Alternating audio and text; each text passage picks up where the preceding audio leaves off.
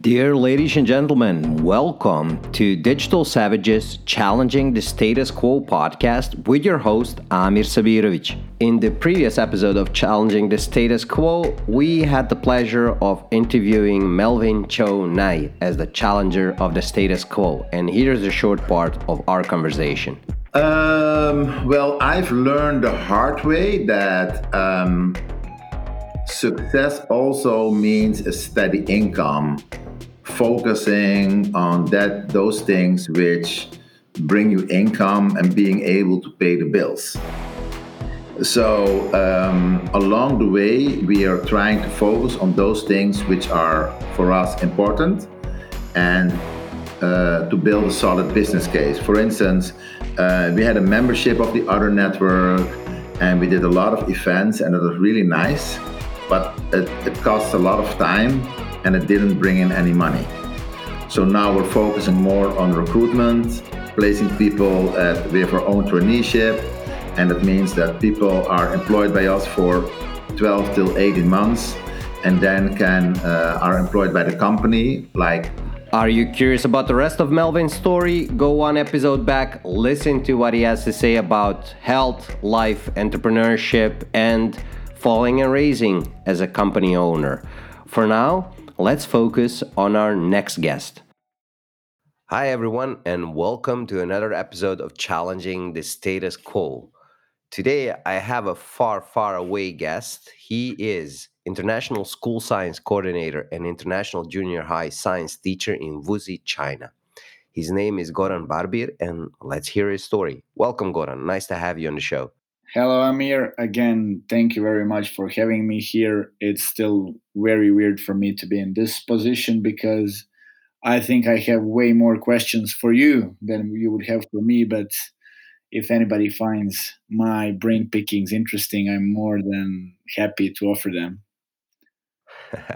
You're just being modest. Hey, Goran, you have listened to a few of the podcasts and you know how the drill goes. So, can you tell us about your background story and how you got in China?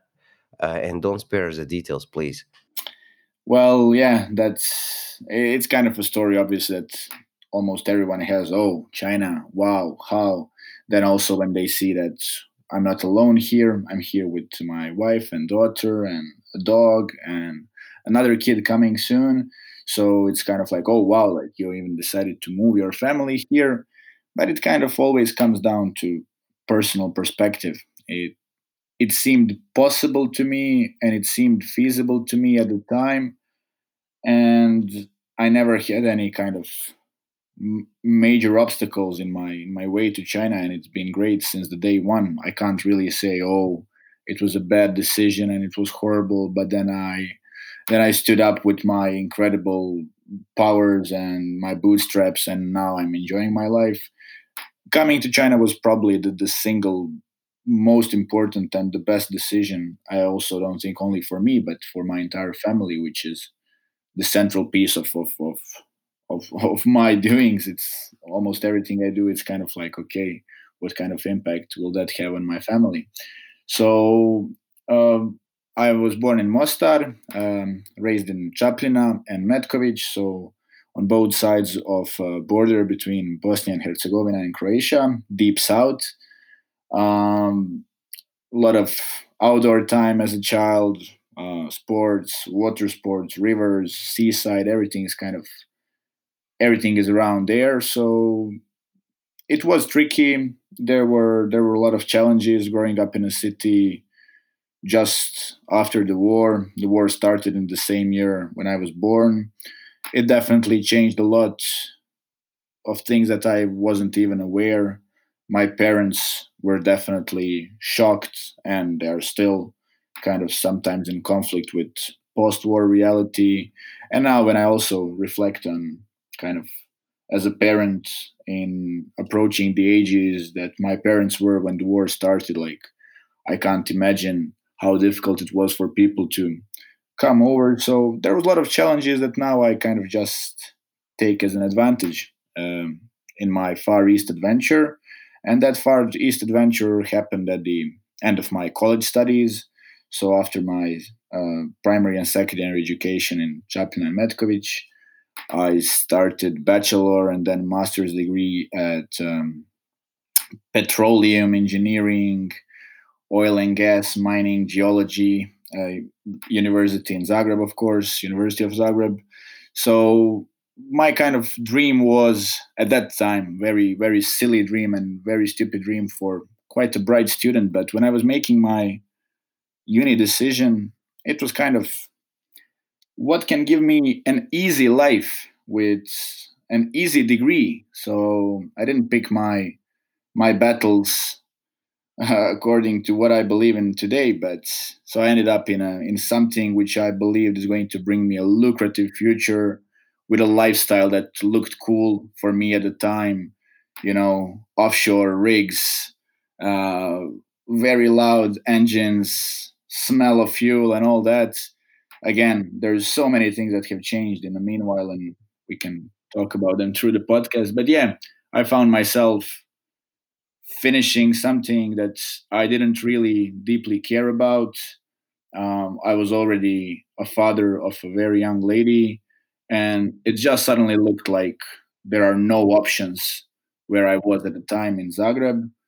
And through just pure luck, China was mentioned in a couple of conversations with my friends at the time, and I ended up here, and I ended up teaching teaching professionally. I was doing some part time teaching in Croatia, and I always loved sharing knowledge and seeing the spark and all that. And now I can truly say like this is a great profession and passion, and I'm enjoying it.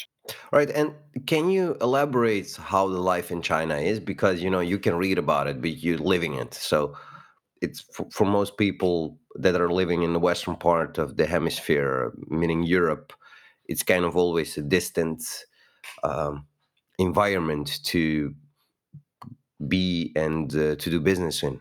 Well, and again, I can only offer opinion from my current perspective, from my current city. China is a huge place with so many differences on in different places, geography, cuisine, mentality, even languages. Of course, local languages are completely like you can't understand somebody from a different part of China if they use their own local language.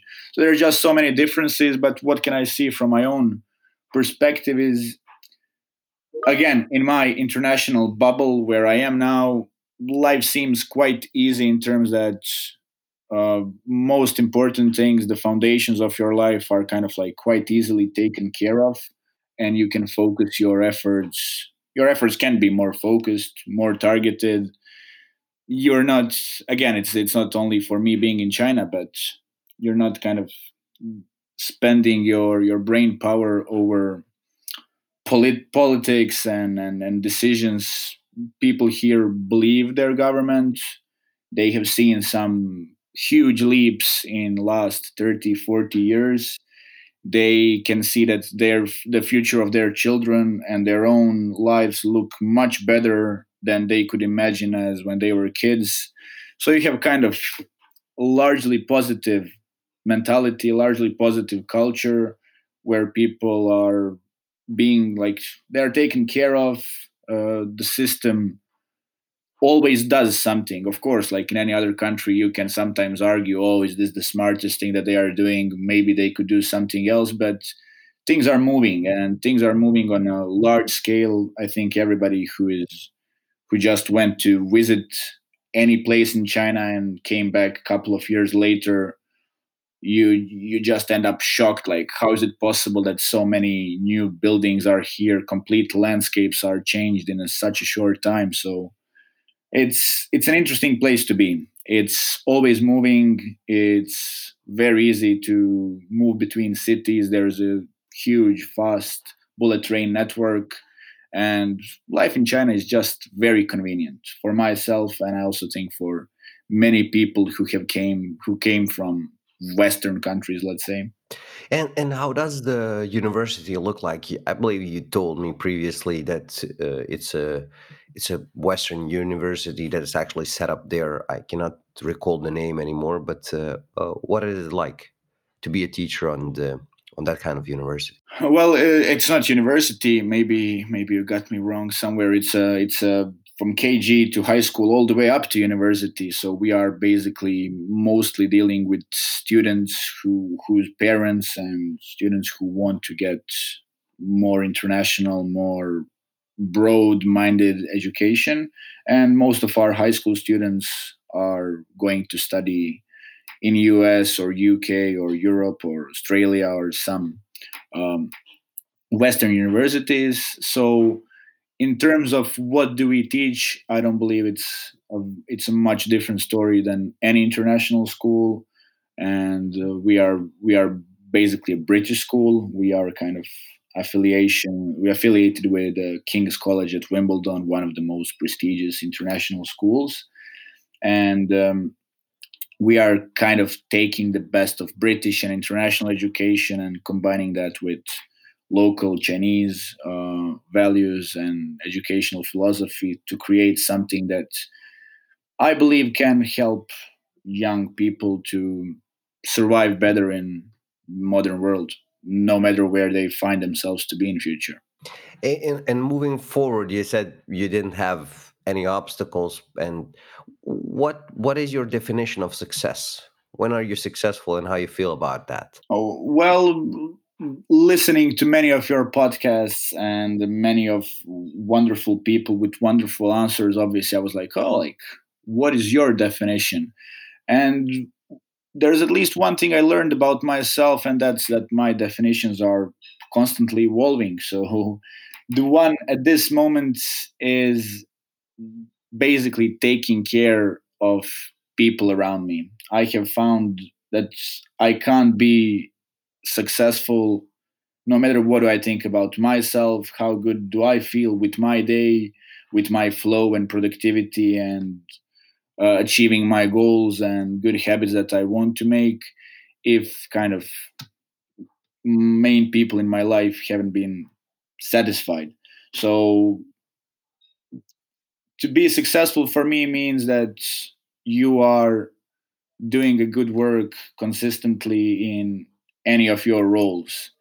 And my current roles are to be a parent, to be a husband, to be a teacher, to be a son, to be a brother, to be a friend. And I just try to reflect at the end of every day, okay, like how well did you fare in each of these roles? And if in most of them I did my best, I feel accomplished and successful. And again, I hope and I believe in theory that those little things, those little successes are going to compound and provide a compound interest in life. And that one day there will be something big and large that you can say, oh, this is what has been made over the last 20 years, but it was made through these little and small, sometimes boring, consistent habits. And you said your travel to China was, a good option, and you moved. But finishing your college, or maybe even earlier in your career, if you could advise yourself to do something, so if you could go to your young self and give him some piece of advice from the point you're standing right now, what would that be? Oh, there would be so many advices, but again, there's a. I came to peace with my mistakes and wrong decisions in past because again, those wrong decisions brought me here. And if I had a different kind of mindset or different kind of outlook, I wouldn't probably end up here. And again, who would? There is no way to guess would that be better or worse. But I wasn't focused on what I can do, but I was largely influenced by all the limiting factors. I was way more negative and complaining about the system and corruption and there is no room for young people and blah blah blah and blah blah blah and blah blah. Again, those things are true, You were unfortunately. struck by the Balkan syndrome. Oh, exactly, exactly, and I still am. And I was talking to you, and I'm kind of building a structure, a mental structure for coming back home, coming back to Balkans one day. but I'm completely aware that there is so many factors that are external, but through work of time they become internal. And I wasn't aware there. I only became aware of my own limitations that I put on myself only when I came to China, and when I saw that there are people who are not having this, who are not looking at themselves as powerless products of situation or whatever. And again, that's a super interesting topic to read about and to study more. But definitely, if I would summarize it, it would be: come on, believe in yourself, focus on things you can control, start with small good habits. You can't expect to be good at anything if your if your life balance is completely distorted, if you're not having good eating, sleeping, exercising habits. How can you put any kind of hopes on you? And again, there's also that kind of mentality where change is not something that you embrace. There is so many songs and so many people who are, like taking pride into like, I will always remain the same. And you kind of think that, like you're cool, you're a rock type, solid person if you are not changing under the circumstances. But then you realize if you're not evolving, if you're not changing your viewpoints, perspectives, you just decay because time is going by and you are staying in the same place, right? Yeah, that's like going backwards Yeah, actually, yeah, if yeah. you do not evolve. Yeah, there's a good Jewish proverb that says if you're not getting better, you're getting worse. There is no status quo in life. You can't stay the same. No, that's a nice one. No status quo in life. You have to challenge all your beliefs and focus on those things that you can change, which are within your power. And actually, what comes from the external factors, you should just forget. And Exactly.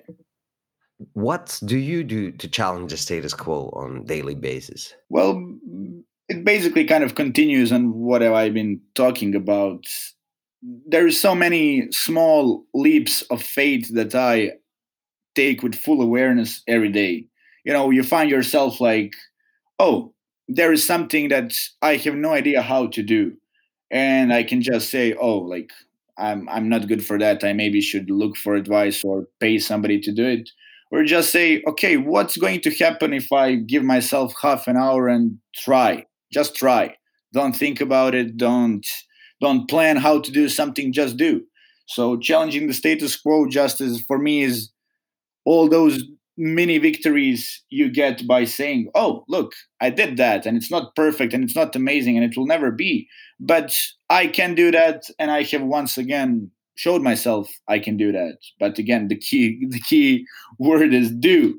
And I was tricking myself before, and so many people do that as well. You replace doing with you replace action with thinking about action, planning action, waiting for the perfect moment and all that, and just like putting all that aside and trying to do something is basically for me what means to challenge the status quo on a daily basis. Yeah, people tend to overthink, and by the time they want to act, the life has passed, and they're in their pension time. Exactly, exactly, exactly. You're like there's always like one of the small things I do recently. I've been trying to put I print notes and some written reminders for myself just to create my environment in a way that's going to constantly remind me of something. And on my entrance door, I put a John Lennon's quote that basically says that life is what happens while we are planning to live, or something like that. So yeah. Yeah, that's I recall that quote from I don't know if you watched series Wired, Oh yeah. How? and there was a conversation. There was a conversation between the detective and Jimmy, and he goes like, "Jimmy, you know what life is? Is the shit that happens while you wait for the moments that never come." That could be only two guys. That could be Bunk Moreland or Lester Freeman. Nobody else, right? I, b- I believe that's Lester and the other guy. I cannot recall his name. The young detective. Jimmy McNulty. Don't go to Wire, man. Oh, we can skip that topic.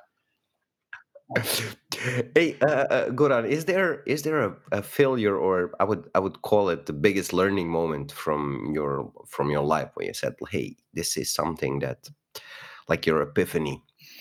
Where did you bump your head the hardest? Um, I wouldn't say it was the hardest, but so I was always a good student. Like school, academic success, that always came quite easily.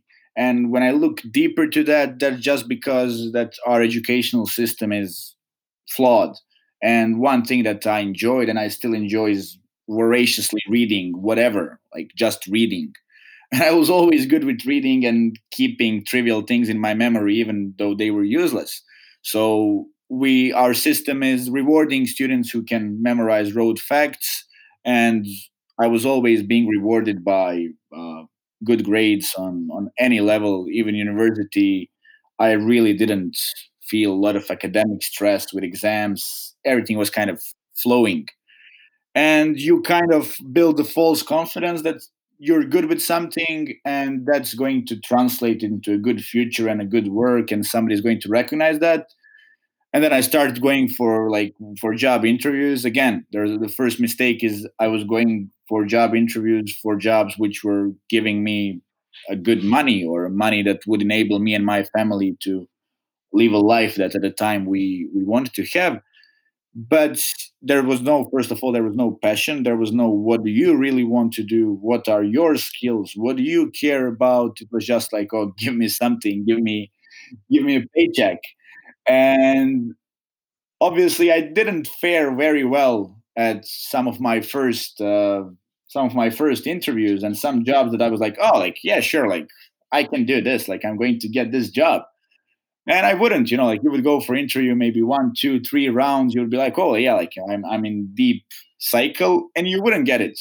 And obviously that led me to question myself. Hey man, you're maybe not that good. Like you only have one good skill. Your good skill is reading. Like you don't know how to. You don't have, I don't know, so many skills that are key today. You don't have any work related skill that you can say, oh, I can do this, not at an advanced level, but even at the beginner level.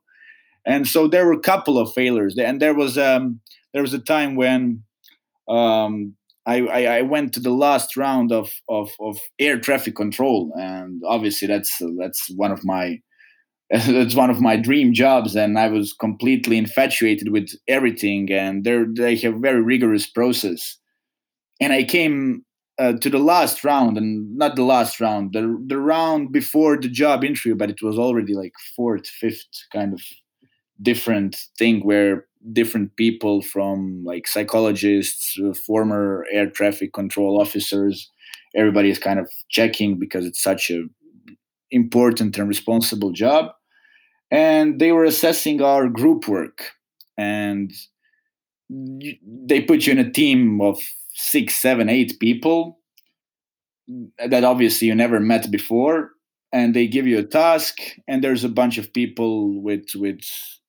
boards around you and like just taking notes and asking you questions, trying to provoke you, asking quite like ugly questions, and they try to kind of put you off your balance. And I think I did great at that teamwork. Like I was organizing everything. We finished like ahead of time.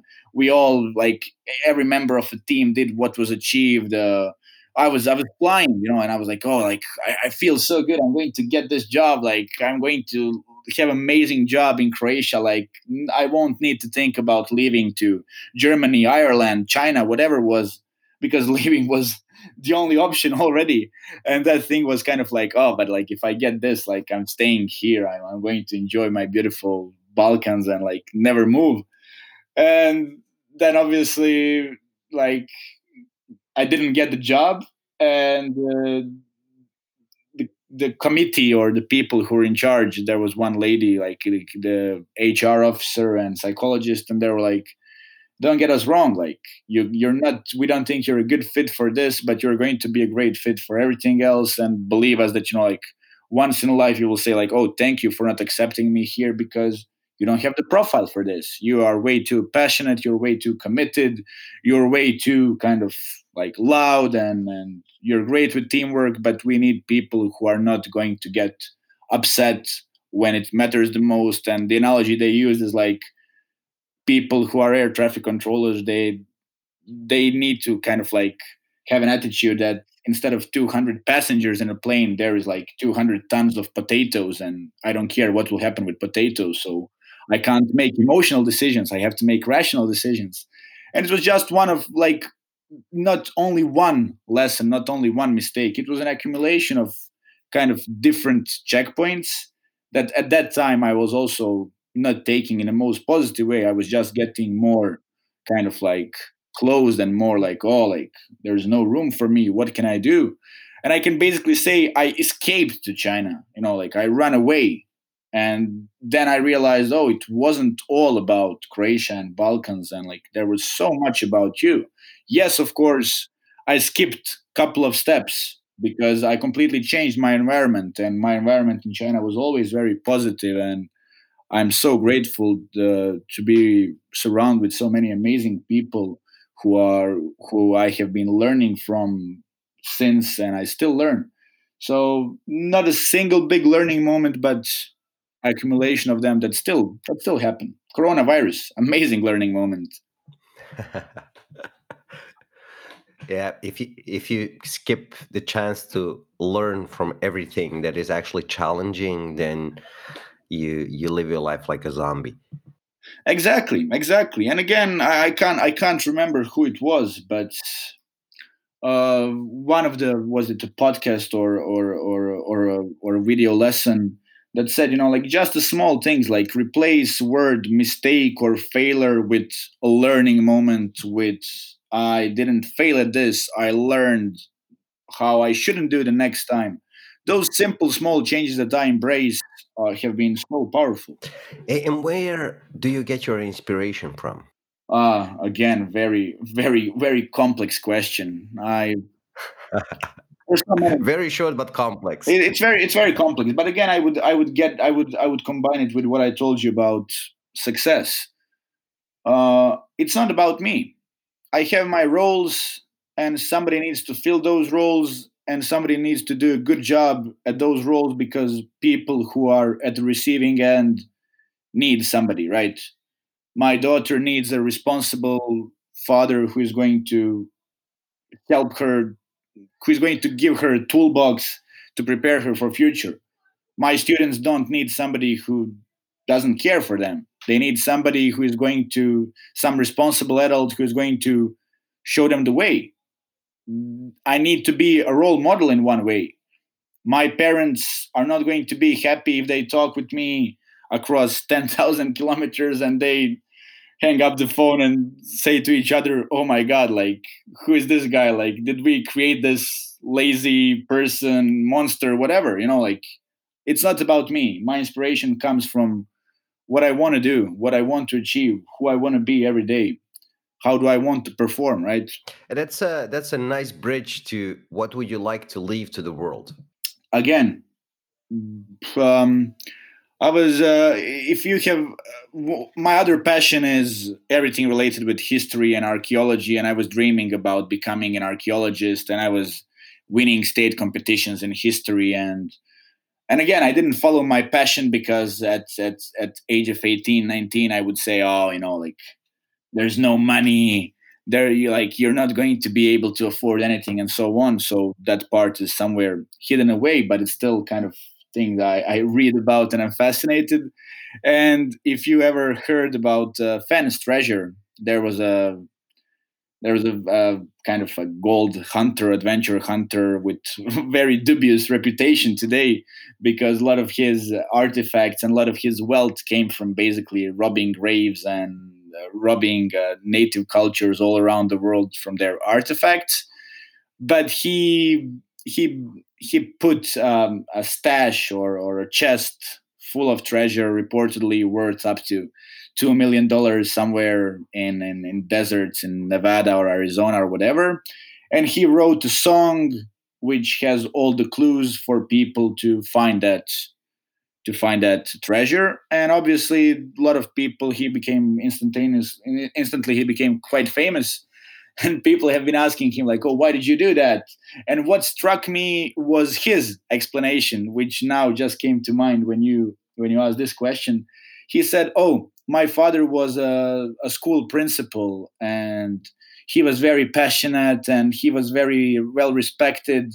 But like today, nobody can remember him. Like I gave a reward of $2 million, and it's called Fan Treasure, and like people will always talk about me." And for me, that was like a checkup, like, oh, that's definitely not the legacy I'm aiming for. To be honest, I'm not aiming for any legacy. I just try to be day by day. But of course, when you kind of like reflect, why am I doing all these things? What do you hope for?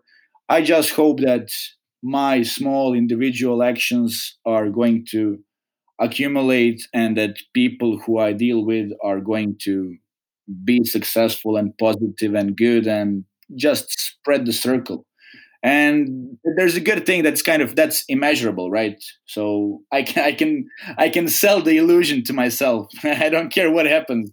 If I say to myself I'm doing good things, people that I do good things with, they are going to do that the same thing with their kids, with their students, and everybody will be happy, right? Yeah, it's pay it forward methodology. Yes, something like that. Yes. I'm totally aligned with that. What are you curious about right now? Right. I'm always kind of, again, as I told you, I've been reading my entire life, but recently, I don't know, is that because of me, or I've been choosing great books? Um, I basically read a great book, and then I kind of take some key points and try to apply them. And just a couple of days ago, I have finished, and I went immediately. I went like to reread it, and then I went through all the key points and notes. The book is called Atomic Habits, and I have been receiving that newsletter from James Clear for a while now. But again, you know how it goes. You always make excuses. No time to read the book. And I finally found time, and I went through the book twice. And I'm currently printing cheat sheets, fact sheets about how to build some habits in a way that he presents in a book, and I quite align with, and I quite agree with. So that's my current source of curiosity. Oh, can you really kind of trick yourself and program yourself into building good habits more easily, and at the same time getting rid of bad habits more easily? And that's again probably an eternal topic. It's continuously challenging yourself. Exactly. Hey, Goran, if I would give you the possibility to dine with three people, alive or dead, who would those three people be? Oh man, I knew this question was coming, and I was just like, I would think about it, and I was like, well, what's the point of this? What would I get? Okay, like let's put somebody like so huge in history. What if I couldn't understand those people? What if, like the frequencies that we are right now? What could I talk? For example, very high on my list would be Mahatma Gandhi, and then I would be like, well, what can I get from Gandhi? Like, there's already all the works. I can read everything about Tesla, and then like so many fascinating people. And then I was like, well, I honestly have no clue about our ancestors, who we are obviously identical genetic copies of people who maybe lived in Balkans in 18th, 19th century. For me, that was like, oh wow, like we know stories from our grandparents and all that. And to be honest, probably life didn't look much differently in Balkans. Like there has been no change between kind of fall of Roman Empire and I don't know, Austro-Hungarian Empire, something like that. It was very slow process. But I would like to find some of my ancestors who was born in the same place, and just like get inspiration from all the daily hardships that they had to endure. Let's say my great great great grandpa would be maybe a good person, or even more important, my great great grandma, because again, we come from a place where boys tell the history, because boys do wars, and ladies were sitting at home and waiting and praying, and they were the real champions, and the real, like, somebody who had to show up every day. So that would definitely be like some of my ancestors would be person number one. being so far from home, I haven't been home since February, and I won't be going home till next summer. I already know that. So it will be a year and a half till I'm going to have a chance to see my parents and my friends. My parents would definitely be a number two, and a number three would be my sister. She is in Bolivia, and I haven't seen her in almost 3 years, and she's my only sibling. So actually, very simple choices. Like when I kind of put the filter down, that I can probably learn everything from giants that I'm already learning. I would just focus on people who I haven't had chance to see much recently or ever. That's a beautiful list. Thank you. Not heard before. Not heard before. Thank you. So it's unique. Hey, Goran, we have come to the end of the podcast. So, this question is coming up also. So could you please summarize everything we have talked about in a few sentences and give us your key takeaway that you would like to share with the audience? Uh, where there's a fancy term that I don't know, I haven't actually googled have I invented that, but I've been starting using that with my wife in our philosophical discussions, and I call it multi-axial balance. Like, it's not just enough to be balanced in one way. There's like so many different axes, so many different directions and paths where you have to make sure just to be right in the middle. So that's my kind of, not my takeaway for listeners only, but the central part of my life. Obviously, I have to have balance between caring for myself and people around me. I have to have balance between being committed to work and having a good balance, and just balance. Key word, key takeaway: be balanced in whatever you do. If you're not, maybe you won't see it right away, but I'm sure, like, there's so many things in the long run that are in front of us, and we have to take care about them as well. Well, I think that is a nice resume of everything. Balance is important. Yeah. If you have the balance and you combine it with focus, Exactly. you can do magic. Exactly. Goran, it was awesome talking to you, and thank you for plugging in from such a distant place. I wish you all the luck in your endeavors and, of course, in your successes in the Balkans as well. Thank you very much for having me here. Again, I have to finish by just expressing my gratitude to you and to a number of people that you have been bringing to this same podcast, that have been such a great source of learning and empowerment. I probably listen, like, again, I sometimes have holes, of course, but there's probably not a week where I don't listen to some of your podcasts, and some of your guests have mentioned a book or idea or something that I have taken through my filters, and it's a brilliant podcast, to put it simply. I'm a huge podcast fan, and this one has been my inspiration since the day one. And to be honest, I still don't believe that my name will be up there, because you have great people and you're doing great things, and keep up with them. Thank you. Thank you so much, Goran. It was great talking to you. Thank you very much for listening, dear ladies and gentlemen. This was Goran Barbir. Join me next week for the conversation with Yuri Schumacher. He's the inventor and founder of Peter Pot. And here's a short part of our conversation. Well, that's actually in the beginning why we thought we always want to have delivery in-house. We want to deliver ourselves, just like Picnic does with their own small cars. And that's actually why we set with this issue. Because if we couldn't get it viable economically in one city, how is anybody going to invest in our idea for another city? In hindsight, Amsterdam or Utrecht. Are you curious about the rest of Yuri's story? Tune in next week and hear everything he has to say about entrepreneurship and starting a new business from nothing.